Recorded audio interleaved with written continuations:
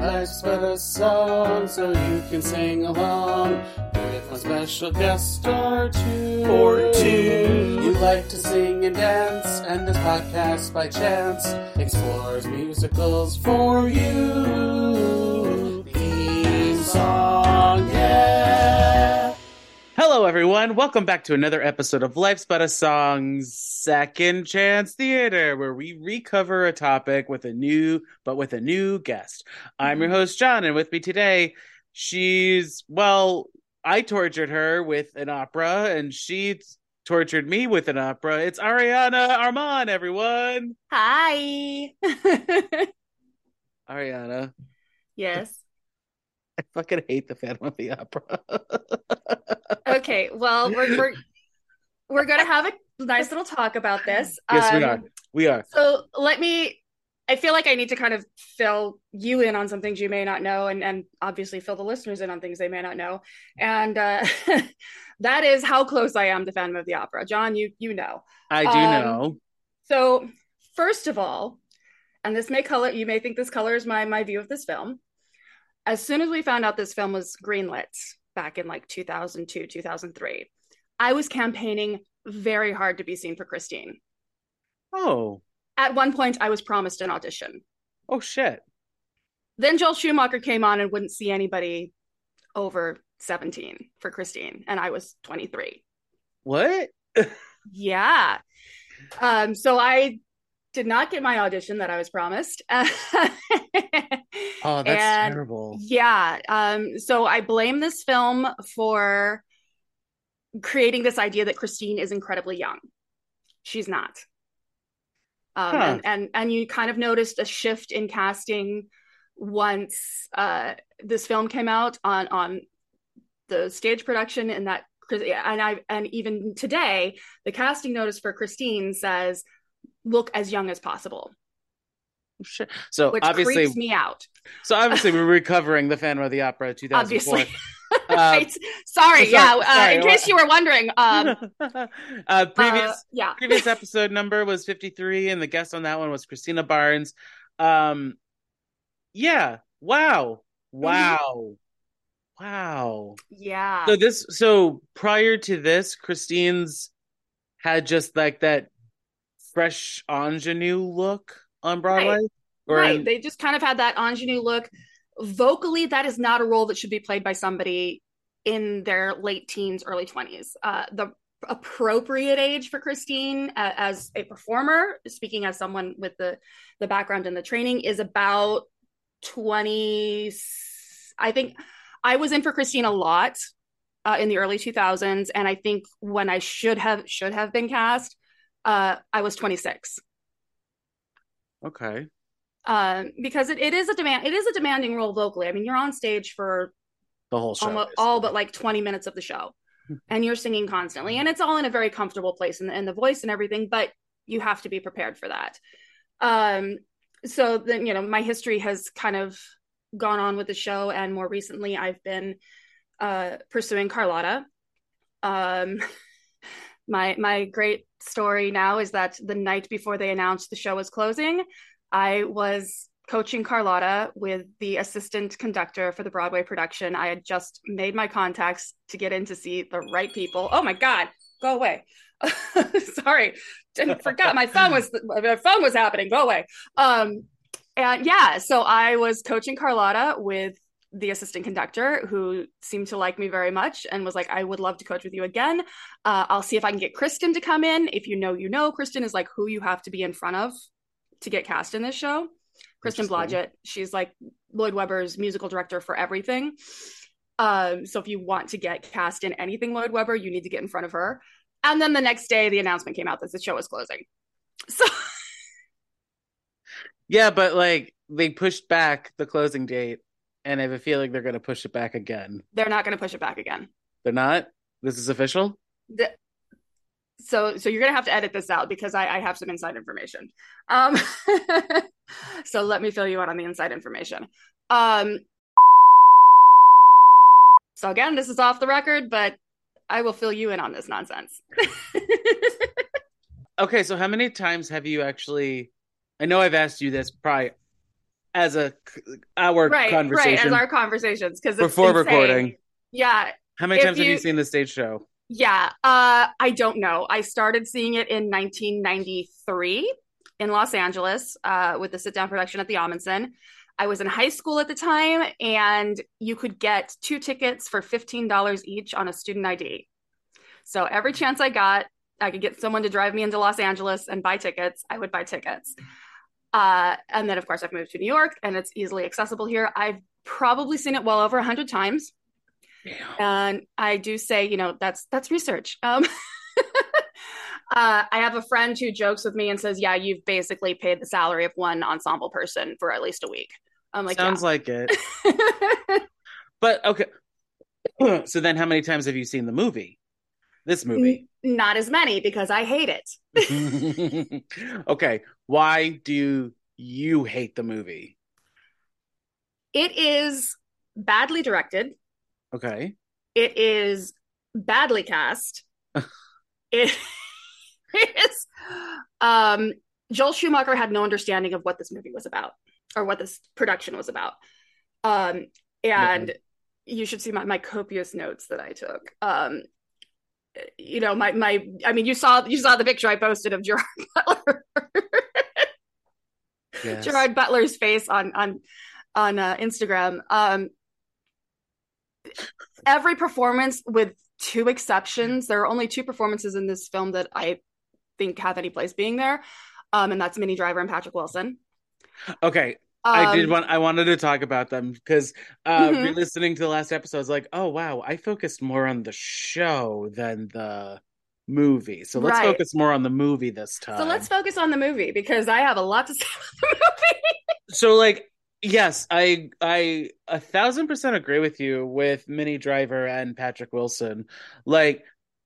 I mean, I know Minnie Driver has done other musical based properties since this, but I feel like she's the only one in this cast. Well, what's funny about, so I have a very love-hate relationship with Carlotta in this film, because number one, Minnie Driver understood the assignment, and she can do no wrong in my eyes. She is freaking amazing. However, the character was rewritten for the film in such a way that she's in a completely different movie from everybody else. She is high camp, shouting, yelling. And that's not who Carlotta is. It is in this film. But Carlotta is a very real character. And in the stage production, she's funny because she's real, not because she's loud screaming over the top. And that's how she was directed for the film. She's loud screaming over the top. She, I ate my act. That's my favorite line in the whole thing, and I will just wander around and say that. But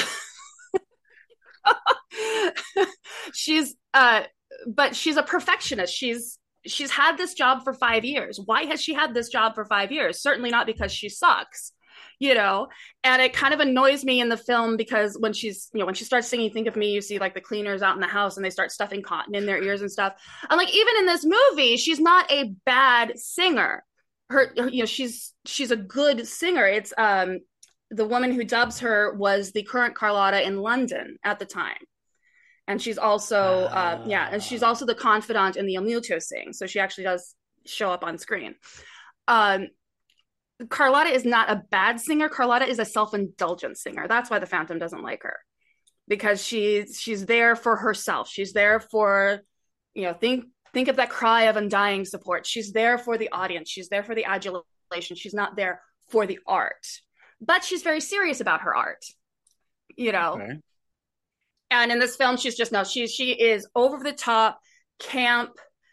This is what you think of when you think of a diva, The face you gave when you just said diva, by the way. I'm so happy it's just for me. It is just for you. You're gonna get all my fun, all the facial expressions. Yeah. But okay, so unlike you, I just watched this movie prior to this recording. Mm-hmm. So I woke up early to watch this, and I was falling asleep. You know why though? But I don't. It's not interesting. Right, you're right, and that's what. Yeah, and when you said that Joel Schumacher didn't know how to direct this, I was just like, you're right, because there's something about when it's sung live. Now, I don't like the story at all. Hmm. Like the book, the Sure, oh, I stage get it. version, I don't like it. Yeah, I But get it. and that's just me. But like there's something about watching somebody do a park and bark because Hmm. that's basically what the show is, what the music is of this. I mean, yes and no. If it's done, so here's a lot of what bothers me about how this film is directed. No one has any life. With again, Patrick Wilson and Minnie. I mean, Minnie Driver is nothing but hello. Um, but everybody else dead in the eyes. I was There's nothing going on. very confused at the end with Emmy Rossum. I was just like during Don Juan Hmm. whatever, I was just like, are you horny for the Phantom? Are you lady, are you Yeah, orgasming right now? Is that what like face you're again, doing? this is where like Schumacher did not, and also if you watch the way anything is directed in this film, he doesn't know what to do with singing. He doesn't know how Oh. to film that. He doesn't understand that in a musical, singing is just like doing a scene. It's just like saying a monologue. It's just like dialogue. And you film it the same, you perform it the same way. But if you watch, like, they spend almost nobody is ever speaking directly to the person in the scene with them. They're like speaking out. And if They're you cheating, watch, they're turning out. They're turning out. right, like yes, and yes, you do that on stage. But even when you're cheating out on stage, you look like you're speaking to the person you're in the scene with. Nobody is playing off of anybody in this movie. Except for like Patrick Wilson and Minnie Yeah, Driver. right, and you know they're and like always the exception to this. maybe Um, the gay company managers. right there. And that's the other. The company managers. Oh my god. So, Uh-oh. I forgot until I watched it this last time just how disgusting they make Andre. Which one's In Andre? Andre, it doesn't even matter. Um, Okay. they're a little more interchangeable in this than they should be.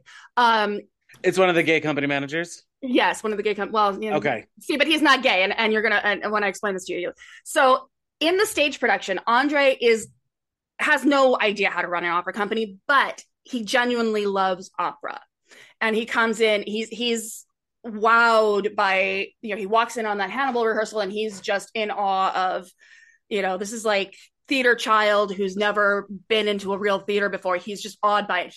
Carlotta is this goddess. He's seen all of her performances. He's a fanboy in the stage show. In the movie, he's a lecherous old dirty man. There is, yeah. So in the stage show, like Meg comes out and does her little dance, and she's very good. And Andre says, "Who is she?" And Meg Jury, Madame Jury's daughter. The delivery in the movie is, "Oh, who's that girl?" And it's Oh my like God, obvious he is looking to get her into bed. And Madame Jury is like, "That's my daughter." And we'll talk about Madame Jury in a minute.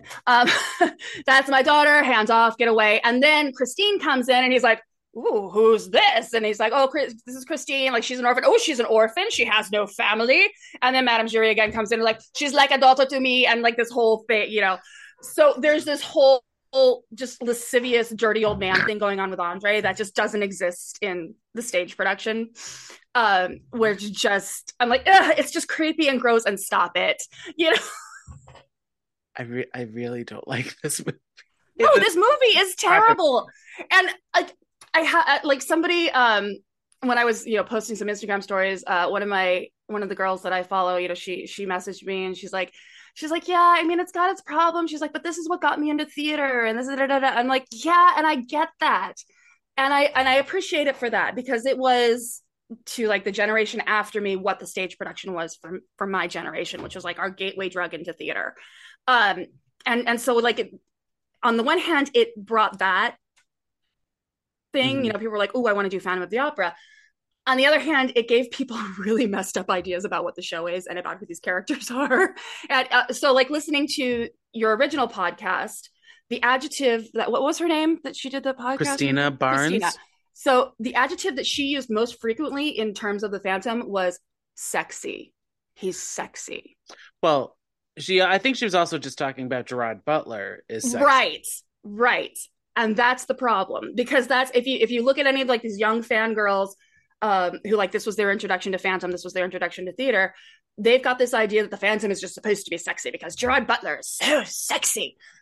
And there should be a sexiness about him. There should be a sensualness about him. It is not in his appearance. And every time they're talking about sexy, they're talking about Gerard Butler is fucking gorgeous to look at. And, you know, no argument from me. But that takes away from the character. That takes away from who he's supposed to be. Yeah, I could see that. I mean, he's also not a good person at all. Oh, God, no. Like he's a petulant child Mm-hmm. who basically kidnaps Christine and then just like magically lets her go at the end. I don't understand. He's absolutely the whole. Here's how I have always looked at him. He doesn't know how to have a interpersonal relationship, romantic or otherwise. Right, because you know, we see that in this movie that Madame Giry steals him away and hides him in the which is also a huge problem that we can talk about in a minute. There's so many problems. Wow. So when he first sees Christine and he kind of falls in love with her voice or whatever, he's not in love with her. He's looking to control her and manipulate her and possess her until the end of the movie, when he lets her, or at the end of the show, when he lets her go, when she comes back and she gives him the ring and he says, Christine, I love you. That's the first time he says, I love you. And he means it. And it's actually, he loves her because he's learned to let her go, because he's had that epiphany of, loving is not possessing and owning and controlling. Loving is making sure the person I love gets to live their best life. Okay, because, they don't really explain that in the movie. No, of course they don't, because the movie, I feel like the movie wants you to think that she should go with the Phantom. I think the movie thinks it's playing off of Gerard Butler is sexy. Gerard Butler's sexy. Because if you look at to get to the makeup, oh Jesus Christ, what makeup? First of all, it's completely inconsistent. Every shot, it's completely inconsistent. Sometimes he looks like a little swollen, something like he's been stung by bees or something. Sometimes it's like red and And the other thing too is that, okay, so the mask only covers a certain part of the face, right? Mm-hmm. The eye hole goes around the eye, but then sometimes the makeup, when the mask is off, there's like stuff under his lid, and I'm like, we would have seen that, right? With the mask on, right? Yeah, like literally when he, in the end, when like the mask comes off and everything, like he's got a droopy eye, he's got no eyebrow, and he looks like he's got some kind of bad skin condition. He's not scary. He's not terrifying. This is not somebody who would have been taken and put into a freak show because he was so hideous. Like go do some research on freak shows of the era, and like the people that they had in freak shows were terrifying. This man had a mild skin rash that, a little charcoal pencil, you draw on the eyebrow, he would have been fine. We're talking about a time period where, there had recently been, some wars, and, people had limbs blown off, and, syphilis was a thing that didn't really have a cure. And like that did some horrible, there were people who lived very normal lives looking far worse than he does in this movie. And so I'm just not buying this, I'm so hideous, I have to hide away from the world line, And like 100 years prior to the story, like people were using lead and charcoal based makeup that was eating their faces. Yeah, I'm telling you, Queen Elizabeth I, if you got all her lead paint off, probably looked worse than this. Yeah. So I'm just okay, guys. So it doesn't, and what makes me angry about that is like this, this is something that supposedly had a budget. I mean, you look at the opulence of the sets, this had a budget. But the two best film makeups for a Phantom of the Opera film are the 1925 Lon Chaney and that was, him figuring shit out. Yeah, which we've Right. discussed. Yeah. Experimenting, putting wires up his nose and cotton balls in his cheeks, and the 80s horror slasher starring Robert Englund as the Phantom of the Opera. Have you not seen this? I don't think I've seen that one. You have to see it. This is like a very underrated movie. It is like it's weirdly accurate in some ways and weirdly completely off the track in some ways, but I think that his makeup in that film is probably the closest they've done on film to how he's described in the book. Like, he literally has no nose in Shit. in that film. Like, the Wow. makeup is, yeah. So, yes, go watch that movie. It's like, And it's a obviously ride. this version, we're in 2004, we have CGI. This movie has CGI in it. You could have done like patches where you see the muscle or something. Like, Right. didn't have to be prosthetics. It could have been. He's described as looking like death. He has a death's head. My theory has been that he had some form of leprosy, because not all leprosy is contagious. Not all leprosy. But he's described in the novel as smelling of death and of having a death's head. And here in this film, he's got a mild sunburn. So it's just like he got splashed with hot water, and that's what it looks like. Right. That's what it looks like from his nose back to his cheek and everything. This is not a man who was like shunned by society because he's so hideous. This is I don't know how he got this thing in his head, because there's no way a freak show would have picked him up when he was a kid. There's just no way. Which brings us to Madame Giry. Yes. Dear God. So first of all, I love Miranda Richardson. And like, when I heard she was cast, I was like, amazing. And then I saw the performance. First of all, she is the only person in this film outside of Carlotta Impiangi who speaks with an accent. She has decided that she is going to do a French accent as Madame Giry. And even though everyone else is supposed to be French. Right. So here's the thing about, here's why this discussion comes up a lot. Like, why in Phantom, why in Les Mis are all these people speaking with British accents? Well, there's a reason for this. Number one, we all know these shows take place in France. Therefore, we have to suspend disbelief. They're not speaking English, they're speaking French. Yes. So if they were speaking English with a French accent, it would be weird. I think everybody...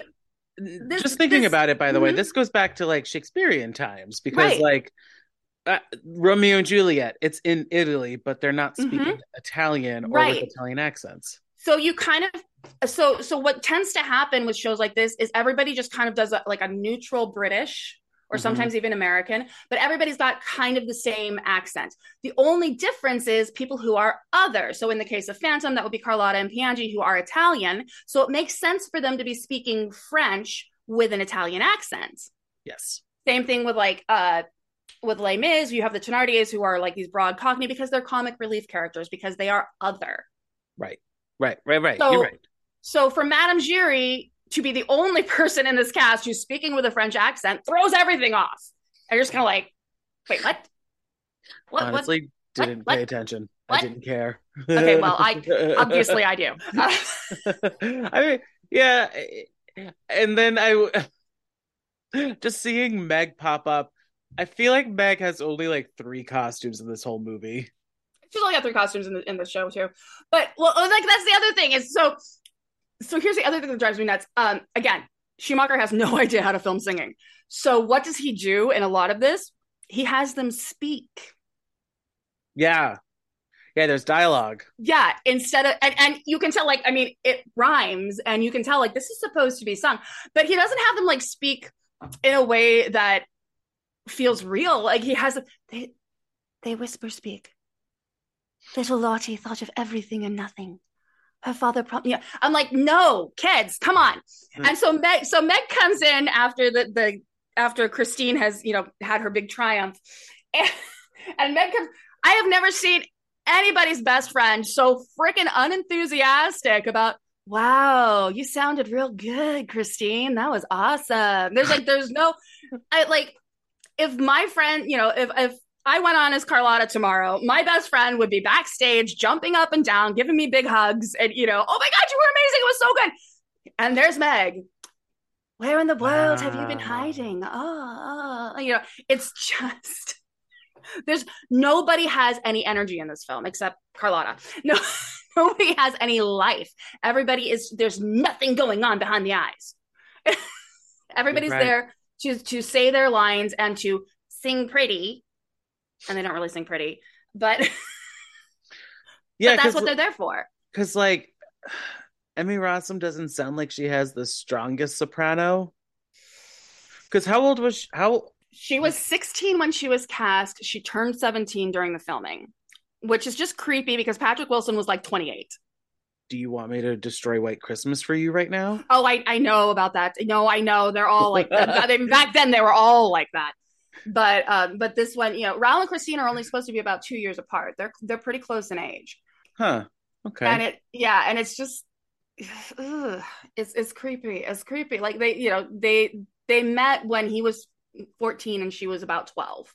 Right. And they did the thing and it's like, hey, I know you, but you don't remember me. Hey, I remember you, but you don't. Right. Yeah, it's like the whole thing. It's just, and it just keeps going. And then we get into so they do the opening, of the show, the prologue. Oh, and by the way, that is Madame Giry in the prologue there. Because you and Christina were debating about whether that was Madame Giry or Meg. It's actually Madame Giry. Yes, I saw that. Yeah, I saw that now. And then Patrick Wilson and the best makeup ever, old age makeup. I mean, it's better than the Phantom's makeup. You're right. It is. I mean, it is. So then when they flash forward, it says 1870. It says that this takes place in 1870. Flashback. Yeah, the flashback. Sorry, flashback. The Paris Opera House was not completed until 1870. 1875. It began construction in 1861 and it was completed in 1875. So the very first performance was a gala performance in January, like a masquerade ball kind of thing, and that was in 1875. I have a question about masquerade. Since we're here. God, yes. Is this just like a musical theater moment where they're at a party and okay, it's not a show within the show? No, it is literally New Year's Eve. In the movie it's 3 months since they've last seen the Phantom. In the show it's 6 months. It's literally New Year's Eve. Everybody's there to have a party and have a good time. They think the Phantom's gone, they're celebrating, they're going to have a great new season. I didn't know if it was like a routine or something, or some sort of gala performance. It's a party. Okay, because that's the thing also with this show. It's like sometimes I don't know when they're not singing for the audience. Right. No, I get that. When they're doing performative singing, I should say, because like when they're in Don Juan, it feels like Phantom and Christine are having one conversation while the show is going on. Yes and no. I mean, and in the film, it's completely. Yeah, because in the film, like you have the extras, the dancers in the background doing their choreography. You have Phantom. Right. Yeah. Again, Joel Schumacher does not know how to film a musical number. He keeps them across the stage from each other the whole time. Well, that's why I was just like, are we now in like musical theater land where these two are in a different plane of existence and they're singing to each other, but like the show is going on and they're doing a different. It shouldn't be. It shouldn't be. A little bit. Yeah, no, I mean, what it should be. So here's the thing. In the stage production, they do make it less obvious that there's been a switch. And this scene, even in the stage production, has always bothered me because the Phantom should be coming out and, putting on an Italian accent at minimum. But clearly, and in this one, clearly she should know sooner that it's right. him. Because because in the stage production, it's very clear that she's not sure that it's him until a certain point. Whereas this, like, he comes out, you know who it is. And again, they spend the majority, you've got all these policemen and, Raul and everybody there to like ready to catch this man. Uh, and they don't do anything. Right. They're like you're not putting Christine in danger because they are on opposite sides of the stage for the majority of this song. But they're looking for a You guy in know, a white mask that's they're looking for a covering half guy. his Yeah, face. they're confused. The little black mask confuses them. And this is like these are like all the things that come around. So then, like look at the graveyard scene. So again, like in the stage show, the graveyard scene has always been something I have a little bit of a problem with because the stakes don't seem enough. So I'm I'm kind of the exception in that I like that they do the sword fight. Okay. Like I think that kind of ups the stakes a little bit. That gives Raul an opportunity to see that yes, this person is human. This is not a ghost. This is not something supernatural. This is human. And first of all, it's very badly choreographed. Okay, I mean, let's face it. My favorite movie is The Princess Bride, and that has the greatest sword fight of all time. So it does. Um. So, but this sword fight is like it's clumsy. Like Raul is supposed to be a military. Raul is supposed to be going into the Navy. Like Raul is not, and he's losing. And he is losing. And I'm like that's, and like if the sword fight was good, that would be fine. If like the Phantom was, a good swordsman, which is possible. And the way this thing ends, like Raul gets the upper hand, and he's like right there. He's like he's at a point where he could either kill him or tie him up and take him back to the opera house. What does Christine do? No, Raul, stop him. Not like this. Not like this. Well, how then? But then they go back to the opera house, right? And you're like, no, just keep going. Right. Like what needed to happen was for Raul to get the upper hand, to wound the Phantom in such a way that he has to retreat. So it doesn't get stopped necessarily, but he's got to retreat and he's got to get out of there. Otherwise, he's going to be captured. But there's this whole, I've got him, we're going to get him. No, Raul, not like this. Fuck you. You just like, you've just sealed your own fate, right? Like, stab your sword through his shoulder and into the ground. Right. Like there were options here. Like he didn't have to kill him. There were definitely options here where they could have like brought him in, and it's a cop out. It's a directorial cop out, and it makes me angry because there were ways this could have been handled and it would have been fine. But you got the graveyard opulent scene. Ooh. I mean, yeah, it's pretty. I mean, I like that snow coming down. Like this movie visually, outside of people, is very nice to look at. That opening when they are transitioning from present to past, I still give it to them. That's the best part of the movie right there. That is the best. That's it. You don't need to watch any further than that. Like watch that opening. Because like I had this thought, and I'm intrigued by what you think.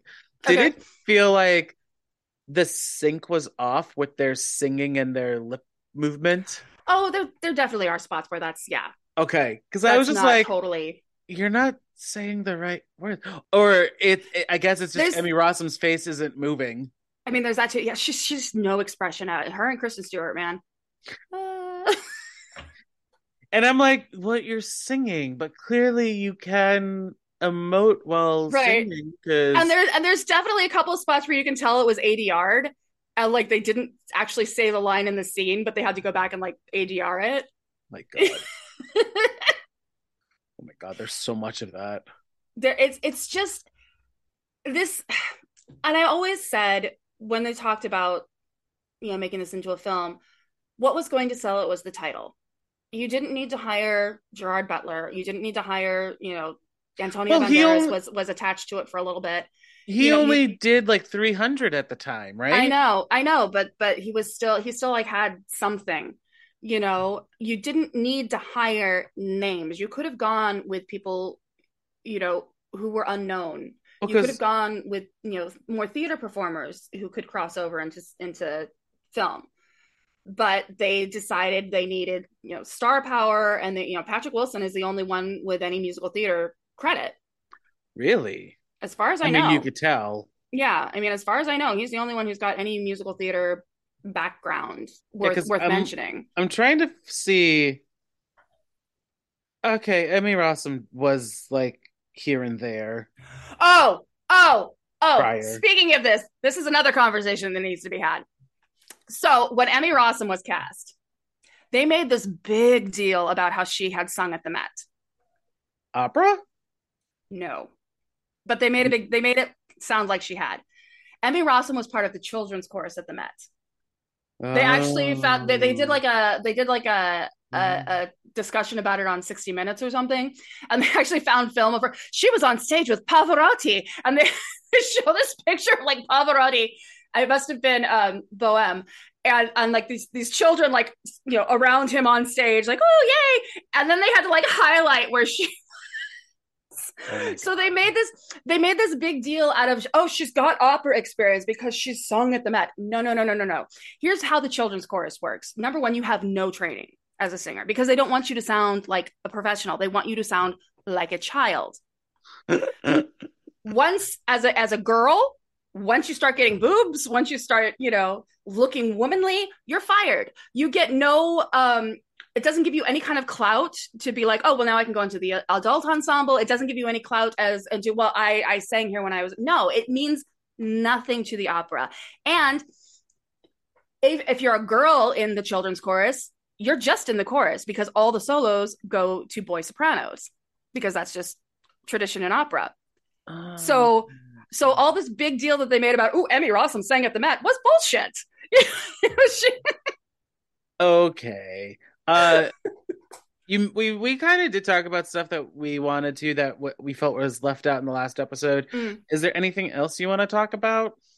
This is your time. Can we talk about when I heard that Joel Schumacher was going to be directing it, it was like, oh my god, that's the guy who put nipples on Batman. Is the Phantom going to have nipples? This is also the guy that wrote the script for the Wiz movie. Oh dear God, I did not know that. Yeah, you go back and watch that, and then you're like, what happened? Yeah, 'Cause- and yeah.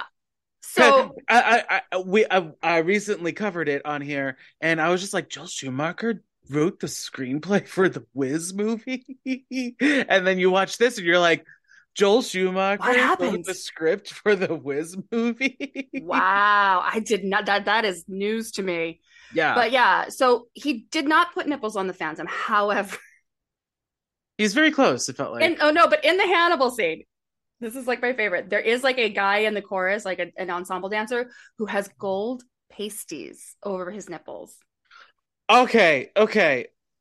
Let's talk about makeup and costuming in this. Oh, I'm God. very confused. There's the one. Uh-huh. I think it's the first opera that we're Uh-huh. in. The rehearsal Hannibal. where, yes, I don't understand what's going on with Carlotta's makeup. Okay, so She's got gold. Hannibal, yeah. Gold. Hannibal, takes place in like Egypt or something like that. I don't even know for sure. Hannibal crossing the Alps and the whole thing. And so she's like this princess. She's Hannibal's mistress. It's just opera makeup. It's just opera makeup. Okay. It's like Turandot. It's like Got it. That's all I need. Yeah. She's just like this kind of fancy character. Is Andrew Lloyd Webber parodying an opera or something for this? Yeah, yes and no. I'm not really sure. I think Hannibal is kind of supposed to be like Turandot or maybe Aida or that kind of thing. Because yes, all his operas within the show, Il Muto is Marriage of Figaro. Like I saw Marriage of Figaro at the Met this last season, and when the overture was playing and stuff, and I'm listening, I'm going, holy crap, that's Il Muto. It's like he's it's not like an exact lift, but it's like so obvious that's where he got Il Muto. Also, I'm watching this and I'm not understanding why I don't like it, because I feel like I should. See, you need to come see the stage production with me, and then you'll like it. That's the I thing. have seen the stage production and I still don't like it. I know it's because you haven't you don't It- understand it, I think, and that's well, okay. I think it's because sometimes I feel like we're supposed to be sympathetic towards the Phantom, and I'm like, no, he is legit a bad guy. Why am I Mhm. supposed to feel sympathy towards him? I think, yeah, I think you are supposed to feel some sympathy for him. He's definitely, and like this is the other thing about the movie that's a problem. In the novel and in the stage production, they kind of allude to it. They don't talk about it as much, but in the novel, he had a life before coming to the Paris Opera. He lived in Persia for a while. Madame Jury talks about in the stage production. He built for the Shah of Persia a maze of mirrors. He had this kind of clout where he wasn't living in hiding, and he was kind of used by the Parisian government, by the Shah of Persia, and he did, So, and he became an architect. He built the Paris Opera. That's why he's able to hide in all the catacombs and everything, because he was one of the architects and one of the builders on the Paris Opera. and see, that would have been a great detail Mm-hmm. to know in this Right. movie. But that's not in the movie though, because in the movie, Madame Jury rescues. I mean, the way it plays out, she's like, I took him from this freak show and I brought him to the opera house, which did not exist at the time, and took care of him. Like, she literally says that, like, I took care of him. Yeah, we're missing. And if you watch her, like, she facilitates. Like, this is the other problem. She facilitates this relationship between him and Christine. So Christine is in her dressing room after after her triumphant debut, and Raoul comes in and they have their little scene. And Raoul leaves. He's going to come back for her, and you see the Phantom's hand lock Christine's dressing room. Yes. You see the key lock, and you see Madame Jury standing off in the corner just watching. She knows exactly what's going on. She knows what's going on, and she's trying to facilitate this relationship between the Phantom and Christine. And that's not how it happens in the show. That's not like she's creepy in this way in the movie that she's not in any other adaptation. And also, I feel like when we're at the beginning in the Hannibal dress rehearsal or whatever, when after Carlotta storms off and they're like an understudy, she's the one who nominates Christine, and I'm just like, you're giving like weird exposition right now, and I feel like we're dropped in the middle of this story. And you know what? And that's another thing about this. So if you watch the scene, the Angel of Music scene, Angel of Music perfectly explains what happened. Father once spoke of an angel I used to, like, perfectly explain what they've written all this dialogue before that. So Christine's like got all this dialogue where she's like, oh, my father, and he said he would send me the Angel of Music, and I'm like, we don't need this. You're about to sing this. It's again, Joel Schumacher does not understand how to film musicals. Nobody ever stands still. If you watch like your prima donna, everybody's it's like watching an episode of The West Wing. Everybody's walking through hallways. everybody's God, we can't stand still. And why are they so intent on bringing Carlotta back? In the stage, I've always kind of questioned this a little bit in the stage production, but in the movie, it's even more obvious. Like, yes, she's been the diva for 5 years. And again, she's not a bad singer. People need to get that out of their heads. She's actually very good at what she does. But everybody's clamoring for Christine all of a sudden. Like, they open the doors to the outside and there's like this huge crowd and she thinks they're all there for her. And, the guy steps forward and he's like, give this to Christine, give this to Christine. Nobody is saying bring Carlotta back. Right. Nobody is saying bring Carlotta back. Also, when the Phantom swaps out her little spray, I thought that was poison or something. Right. And see, and again, that's something that is kind of explained in the novel. Like, that's not what happens. It's explained in the novel that the Phantom is a master ventriloquist. This is one of his many skills. You're right. Which is right. Yes. Which is why he can throw his voice. So when Carlotta croaks, it's because he's throwing his voice. And that's not explained in the But I thought it was something to do with in the movie. In the movie, it's that he switches out her little spray. Interesting. So it takes away a lot of the mystery. And then, oh God, we haven't even talked about the final layer. So then there's the final layer. Okay. Now, in the stage production, Christine has agency. Like Christine, like this is where you see Christine take over, and she's going to be take over her life, and she does nothing in the final layer. And you know why she does nothing? Because of that set. She stands on this like bank. They can't have her go into the water, because if she goes into the water, that wedding dress gets wet. And if they have to do retakes, continuity's fucked. Oh, I'm so glad you said that, because that's what I was thinking too. I'm like, she's not gonna. It's either that or Emmy Rossum herself is just like, this dress already weighs 20 pounds. No, it's a continuity thing. She can't, if she goes in the water and that dress gets wet and you have to do a retake, what are you gonna do? You can't wait for that dress to dry out. Yeah, and I was watching it, I was just like, clearly Phantom is unhinged at this point. Yes. And she's just there, like, so she stands passively on the bank. She takes no, like in the stage production, she takes agency. She gets in his face. And there, I've seen some Christines who will physically push him away from Raoul. You know, she's just like, Angel of music, who designed? She's just there. She's who just designed this? There. There's so much water here. There is no. Oh, and for somebody who's so obsessed with his, his looks and so angry about his looks, there are a lot of damn mirrors down in that layer. Did you notice that? Fucking breaks. Right. My friend was over here watching it with me, and I looked at her and I'm like, why is he breaking these mirrors? And she goes, because he forgot which one is the exit. And I'm like, oh my God, you're right. Because then he hits the one and he walks through it. I'm like, you're right. He forgot which mirrors is out. Yeah, so like I didn't realize that's why he was banging, crashing on the mirror. I mean, maybe that's not why, but that seems to be why. It makes sense. What? Yeah. And like you said, he built the Paris Opera, and I think that they were trying to pay homage to that, but like they should have just downright said it.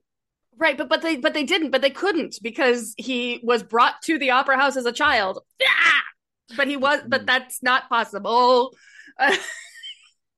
Okay. Oh, and then the unmasking. That is like the worst unmasking ever. Wait, the ending one or the no, the first one. Like, she's supposed to like sneak up on him, and like, boop, she comes over, she's like caressing his face, and he's like, oh, this is nice. Like he wouldn't let her do that. He doesn't want her anywhere near that mask. But he's like, they're like having a moment there, and then she pulls it off, and his reaction is, eh. And he never. So in the stage production, he does it. He yells at her. He kind of chases her around, and then he collapses because he's without his mask. He's lost everything. He's lost his humanity. He's lost his confidence. Power. He's lost. Yes, exactly. And but in the film, he stands upright the whole time. He's upright the whole time. He doesn't. Sarah Brightman talked about it in rehearsals when she gives him the mask back at the end of it. She describes it. She says she's giving him back his dignity. I think your cats agree with you. Yeah. Well, he's going. Is it time to eat yet? It is not time to eat yet, because he thinks it's always time to eat. And so you lose. He's never vulnerable until like maybe the very end, right? Then it's not right enough. And I think that's why you can sympathize with him in the stage production, is he has moments of vulnerability and moments where you see there is a human there, where you see there is a person with feelings who has just been really screwed over by life and not handled it well, and which is not to justify anything he's done, which is not to say, anything he did was okay, but it gives you an insight into who he is. And he's never that in this film. He's just kind of angry all the time, and there's no vulnerability. And I think I just kind of hit on that right now. Can I? All right, let's jump to the show for a hot second, because I have a question. I asked Christina this, and she gave an answer, and I want to hear yours. How would you feel if the Phantom was played by a bass? So I've never thought about, I'll give you an example. I'll give you a great example. Eric Owens as the Phantom. So my favorite Phantoms are actually baritones. I don't Okay. like the high. I mean, I like, the higher tenor The was tenor. just fine. But my very first Phantom was Davis Gaines, who was definitely a baritone. But Um, I want a I bass. don't think I want a bass Okay. because he's got to sing with Christine. Basses can't sing with Not that they sopranos? can't, but it completely changes the color Okay. and the sound. Yeah, Um, okay. I see that. I think yeah, I think though because it changes the dynamic of anything he's singing with anybody else. I think though with a character like the Phantom, Hmm. usually in theater and film and everything, Right. usually they're the lower part because they're more the mischievous, the Hmm. sinister and everything. So like whenever I hear a tenor, Hmm. I'm always just very surprised because I'm like, that's usually for the Hmm. ingenue. That's for Right. Raoul. Raoul Right. would be the tenor. And yet they have That's a hard time finding a Rao who can actually sing it. Uh, I mean, Patrick Wilson didn't do the worst. no, I don't really have any issues with him. Like I think he was fine. Um, but in the stage production, well, and part of the reason he didn't have a problem with it though is like the one part in the stage production where I think Raoul's have difficulty with the vocal line is in Think of Me. How young and innocent we were. And a lot of times, like that innocence, man, it can go very deadly do right. It's like and you get the wrong actor in that role, and all of a sudden he's lovely, lovely, lovely, and then he's deadly do right, and you're like, wait, what just happened? And I think part of the reason he didn't have that problem in the film is because I think that was another area where he was directed to kind of speak sing, where he didn't really sing it. So they cut it without cutting it. Right. He's wandering around the opera house trying to find her dressing room at that moment. Why? Because we can't sit still and watch somebody just sing. We have to be moving. Is there anything else you want to talk about before we get sharp and flat? Costumes. Oh, We haven't okay. touched on costumes Oh, why are you giving that face? because they're terrible. Mostly, they're like Uh-huh. they're, everybody talks about Masquerade, and like that's like the biggest thing for me is Yeah, why is it all like silvers and blacks? exactly in the stage production. I mean, the lyrics are literally it's almost Joseph and the Amazing Technicolor Dreamcoat as we list off colors of what you're seeing. It's supposed to be this riot of colors. It's supposed to be this like sinister, dark, like scary but not scary moment, you know. And I Christine's supposed to have flashbacks because she's running into these people in masks that are kind of in these scary over the top costumes. And when she and Raul get separated, she's supposed to kind of freak out a little bit um, because she's having PTSD. And these costumes are black, white, maybe some gold and silver. And they're singing about how colorful everything is. I think it was they wanted the red to pop. And then that costume is fucking awful. Yeah, it's It's very like it's like lackluster. Matador. Oh God, what did so there's a friend of mine does this thing called musical hell where on YouTube. Yes, she's her description of him is Skeletor the gay blade. Yeah, And I'm yeah. like, yeah. I mean, he looks like a matador. He doesn't look like a Red Death. He looks like a matador with a skull mask. He's not scary. And why does Raul leave her as the fan? And they put all this exposition in there that's not in there because they got rid of the chandelier drop. So there's all this exposition from the scene that comes after Masquerade in the stage production. Um, So Raul left her to get his sword and scabbard, right, but like he doesn't like he doesn't like grab somebody and be like take care of her. or He come just with like me. or come with me. He just like he doesn't say anything to her. He just kind of goes away. He's just kind of like I'm gonna take him out. Bye. Oh he boy. doesn't he doesn't make sure she's protected, which is very out of character for him. Yeah, I liked a lot of Carlotta stuff because again they were going with the Mm-hmm. over the top diva trope. I know you don't like it, but Mm-hmm. that's what they're going for this And it's movie. not that and like for the movie, it's okay. I would never want to see that in a stage production. I would never want to see it played that way in the stage production. In the movie, I can accept it, and I can partly accept it because it is Minnie Driver and Goddess. But I feel like no, I think you should be able to, if they do it right in the stage version.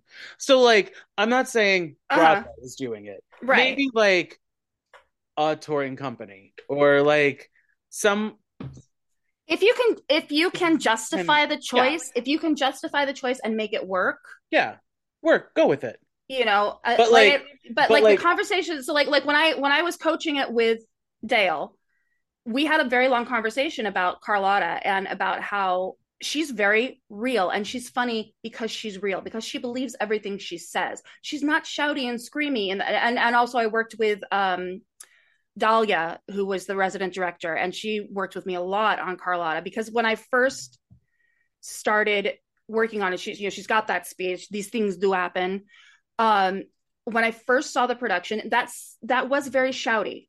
I have a friend who played it in London, and she said when she was going through the rehearsals, they would have her do that speech, and then they'd have her sing the Hannibal cadenza and go back and forth because they wanted to make sure she wasn't blowing out her voice, because at the time, it was a very shouty speech. It was a very angry, shouty speech. It's changed, and it's more real now, and what it is it's her trying to not lose her shit. But it's her trying not to cry in front of people. It's her realizing this is the first time that she's been, this stuff has been going on for 3 years, but this is the first time she's like physically been attacked. She's scared, but she doesn't want anybody to know it. She has to stay in control. I'm more talking about a hypothetical production. Mm-hmm. Right. But you've got to find the justification for it. You have to find the reason for it. But like also the design of everything. Because like, I know it's Frozen as it is right now on Broadway and everything and the West End. But like if in this hypothetical production, if you want to make her over the top, go full force and like give her extravagant looking costumes and like the extravagant costumes she should have regardless. But like turn it up to max and then some.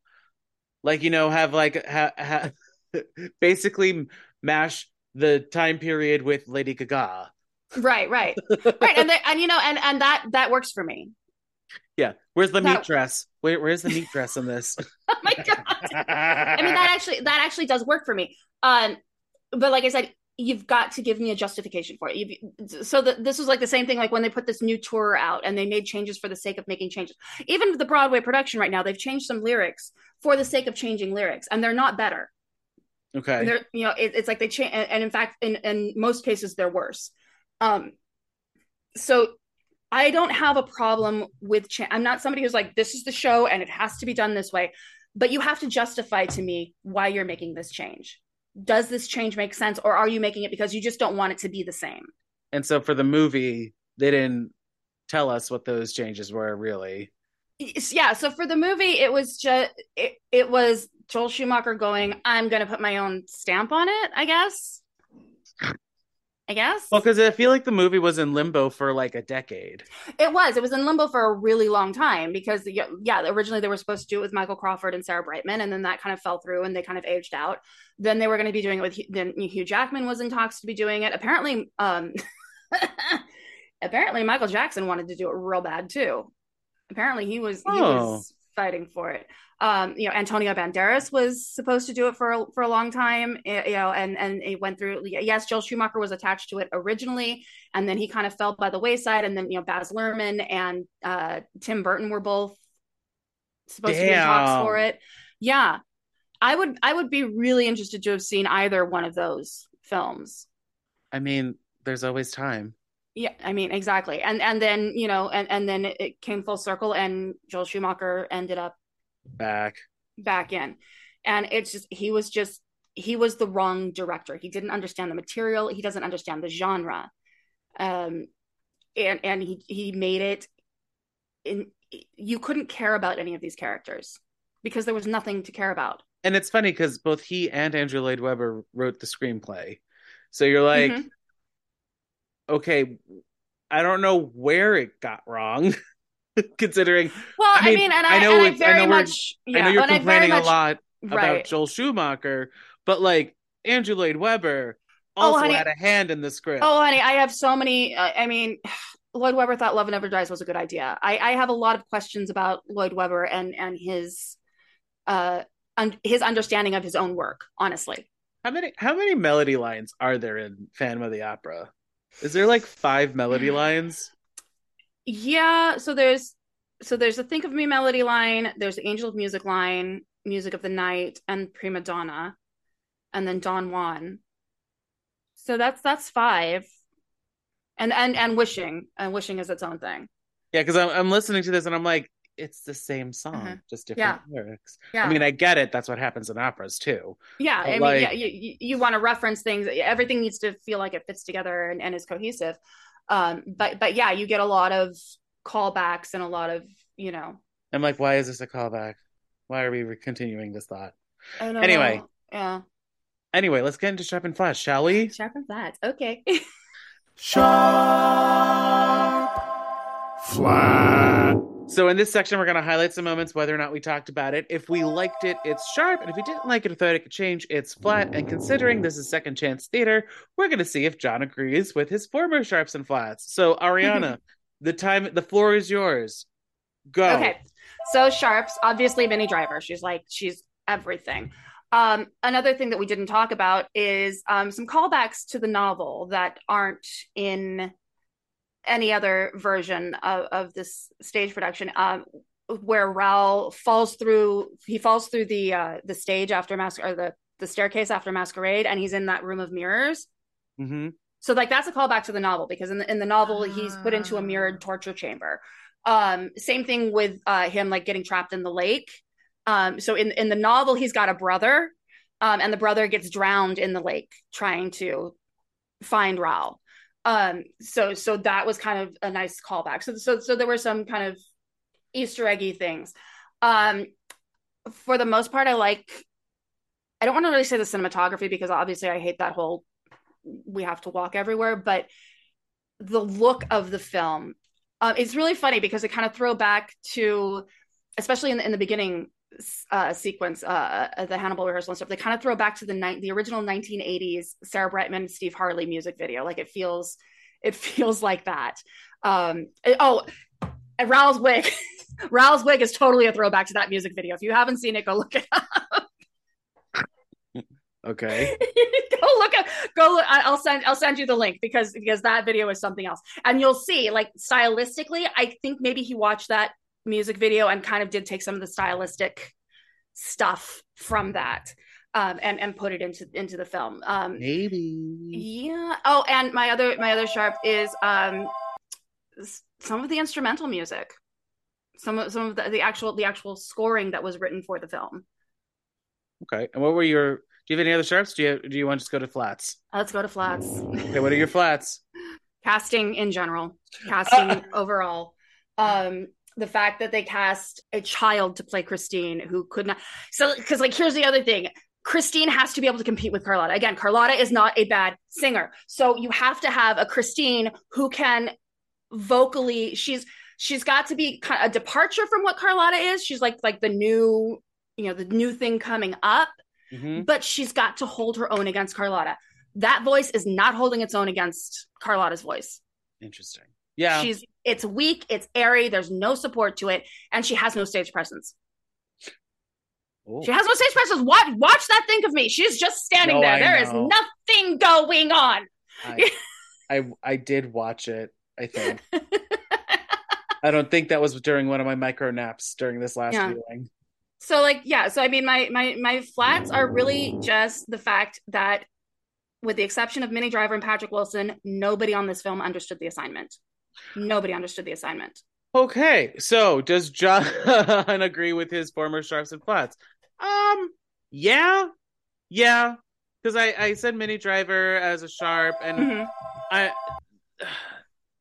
really did like the candelabra hallway when they're during Phantom of the Opera. They're running down. I do like that. That's a throwback to the Cocteau Beauty and the Beast. Yeah, I don't care. I liked it though. That's fine. Yeah. And I'm just like, how is this a thing? Like it got me wandering Well, my if you thoughts where I was like, but if you watch that, so this is kind of where you see that Christine is enchanted and Christine is kind of hypnotized because they go through that and it's like this magical thing and the arms, the candelabra and stuff. Then Meg comes through and and everything it's is like not there. it's not there, it's dirty, and so kind of the takeaway from that is Christine is in a trance and in a um, which may or may not be fair, but My former flat was jumping to the present too many times. Yeah, I still agree yeah. with that. Um, I do have some new ones. My Oh, good. new Sharp. Wait, do I have a new Sharp? I can't remember if I have a new Sharp. My new flat though is just the black. It is the black and white moments. I don't There's no like need it. for it. There's no need for it. I mean, you establish, so both the show and the movie are actually a flashback for Raul. This is Raul. This should be Raul's interpretation of events. But coming back to the present in the middle of the movie, and I guess maybe some of that had to do with the fact that we didn't have an intermission and we didn't have a chandelier drop in the middle of it. It's just, but it's weird. That was It's unnecessary. that was my new Sharp. The chandelier, the Mm, going into the past. With the mm-hmm. chandelier, with the lights and the colors coming and everything. That was Mm-hmm. cool. And then I had to watch the rest of the movie. Um, Yes. would you add any of the songs to your life's playlist from the movie? I would add the overture because the overture is actually extended, and I'd forgotten that. I'd forgotten that until yesterday when I was watching it, and I was like, "Oh, this is kind of this extension on the overture at the end here. This is actually good." Yeah. Um, Yeah. and I do kind of like the journey to the graveyard. You notice I'm not saying any of the singing. Um, but what's really funny too is that journey to the graveyard scene is actually turned into Beneath the Moonless Sky from Love Never Dies. I haven't seen Love Never Dies. Oh honey, I you want to know. have a real big bitch fest. You're gonna have to, but you're gonna have to come over here and watch it with me and get drunk because that's the only way to watch it. That's the only way to watch it. We're gonna have to get together and drink and order Chinese food, and I'm not even kidding. Let's plan this. This is the next thing. You and I are gonna watch Love, but we have to watch it together and we have to get drunk because it's really funny when you're drunk.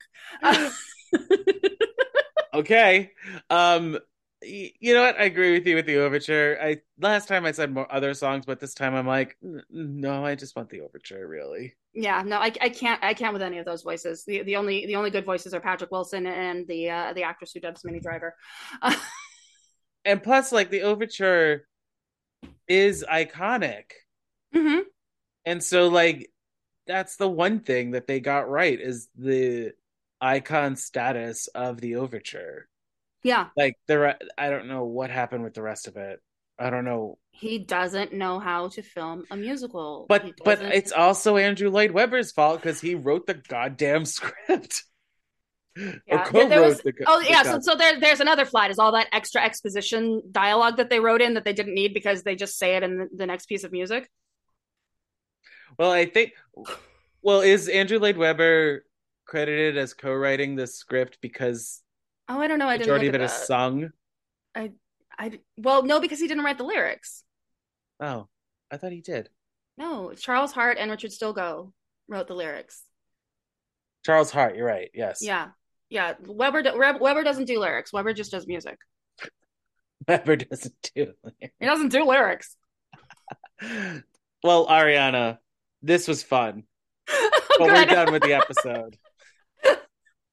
We did it. We We did did it. it. We And now somehow people are, survived. yes. And Phantom now of the people are either Opera. going to hate me or love me because they're going to be like, you just destroyed my favorite. How could you say my movie's bad? It's terrible. Guys, it's terrible. If it brought you to Phantom, if it brought you to theater, bless you. I appreciate it for that. But please, Gerard Butler sucks. Ar- Ariana, where could the I, good people? What do you have? What do you have to plug or promote? oh, Lord. Or better yet, how can the good people find you so you can refer them to better recordings? Yes. So if you Oh, if you yes, you can find me on Instagram. I am Lady Aria at Lady Aria with an underscore at the end of it because somebody has my name. Also on Instagram. I do have a series. I do have a series on Phantom that has done surprisingly well over there, talking about pre-recording and some behind-the-scenes things. If you have questions about Phantom at all, let me know because I'm happy to talk about this. I will talk your head off, obviously. Again, she saw the show about 100 times. I've been backstage. I've lain in the boat. I got yelled at. It was great. Oh, in one of the titular song boats. Yeah. So I'm really good friends with Michelle McConnell, who is the longest running Carlotta on Broadway, and she gave me a backstage tour one time, and we got backstage, and like, there's the boat, right? There's a picture of me on my Facebook. There's the boat, and I'm like, and I asked permission. I didn't just like do this like of my own volition. I was like, can I lie down in the boat? And she's like. And she goes, I mean, if not now, when? So I did. I laid down in the boat. I was like, oh my God, my friend's taking pictures. And then, like, I think it was probably a stage manager came out and was like, excuse me, what? Get out of that. I'm like, I asked. She's like, who told you could do that? I'm like, Michelle. Yeah. Oh, way to throw her under the bus. Well, I mean, I asked permission. I didn't want to be like, I just did this on my own. But I got the picture and it was worth it. So. Is there anything else you'd like to plug or promote? I am meeting today with a new repertoire coach, and I'm going to start working more seriously on some of my opera stuff that I have like half learned from 20 years ago. And I am working on getting some things put together. I don't know when that's going to happen or how that's going to work out, but more gigs, more. I've kind of decided I'm an event performer. So hey, if you're having a party and you just want somebody to come in and like sing an opera aria in the middle of it out of nowhere and then leave, call me because that's kind of what I do. I am available for parties, bar mitzvahs, weddings, funerals, whatever you got. Oh my God. And if you want to, I don't know what to do for a call for action. I'm sorry. I'm a little lackluster today when it comes to Phantom of the Opera. I mean, I don't blame you. You can email me at buttasongpod@gmail.com. I'm also on Facebook, Instagram, Twitter, and TikTok at buttasongpod. Did the movie version of Phantom of the Opera get you into theater? I would like to know that. Yeah, just because. Yeah, and then let me know, and I'll explain to you why you're wrong. Oh no! And if you want to, I have no filter anymore. I'm sorry. No, and if you want to be part of next episode's conversation, well, we're not doing a Second Chance Theater. We're talking about 9. Ooh. Yeah. Bring it back to Antonio Banderas. Well, kind of. You know, Daniel Day-Lewis is in the movie. Antonio Banderas. Oh, I guess he did. Oh no, he did the stage production. That's right. The stage production. Damn it. Ariana, thank you so much for popping by and dropping some knowledge on the Phantom of the Opera. You're welcome. And bye for now, everyone. Special thanks to Justin Johnson for creating the podcast's artwork and to Nick Bombasino for composing the theme song and the jingles in this podcast. And thank you to CastBox for hosting this podcast. Bye again, everyone, and have a musical day.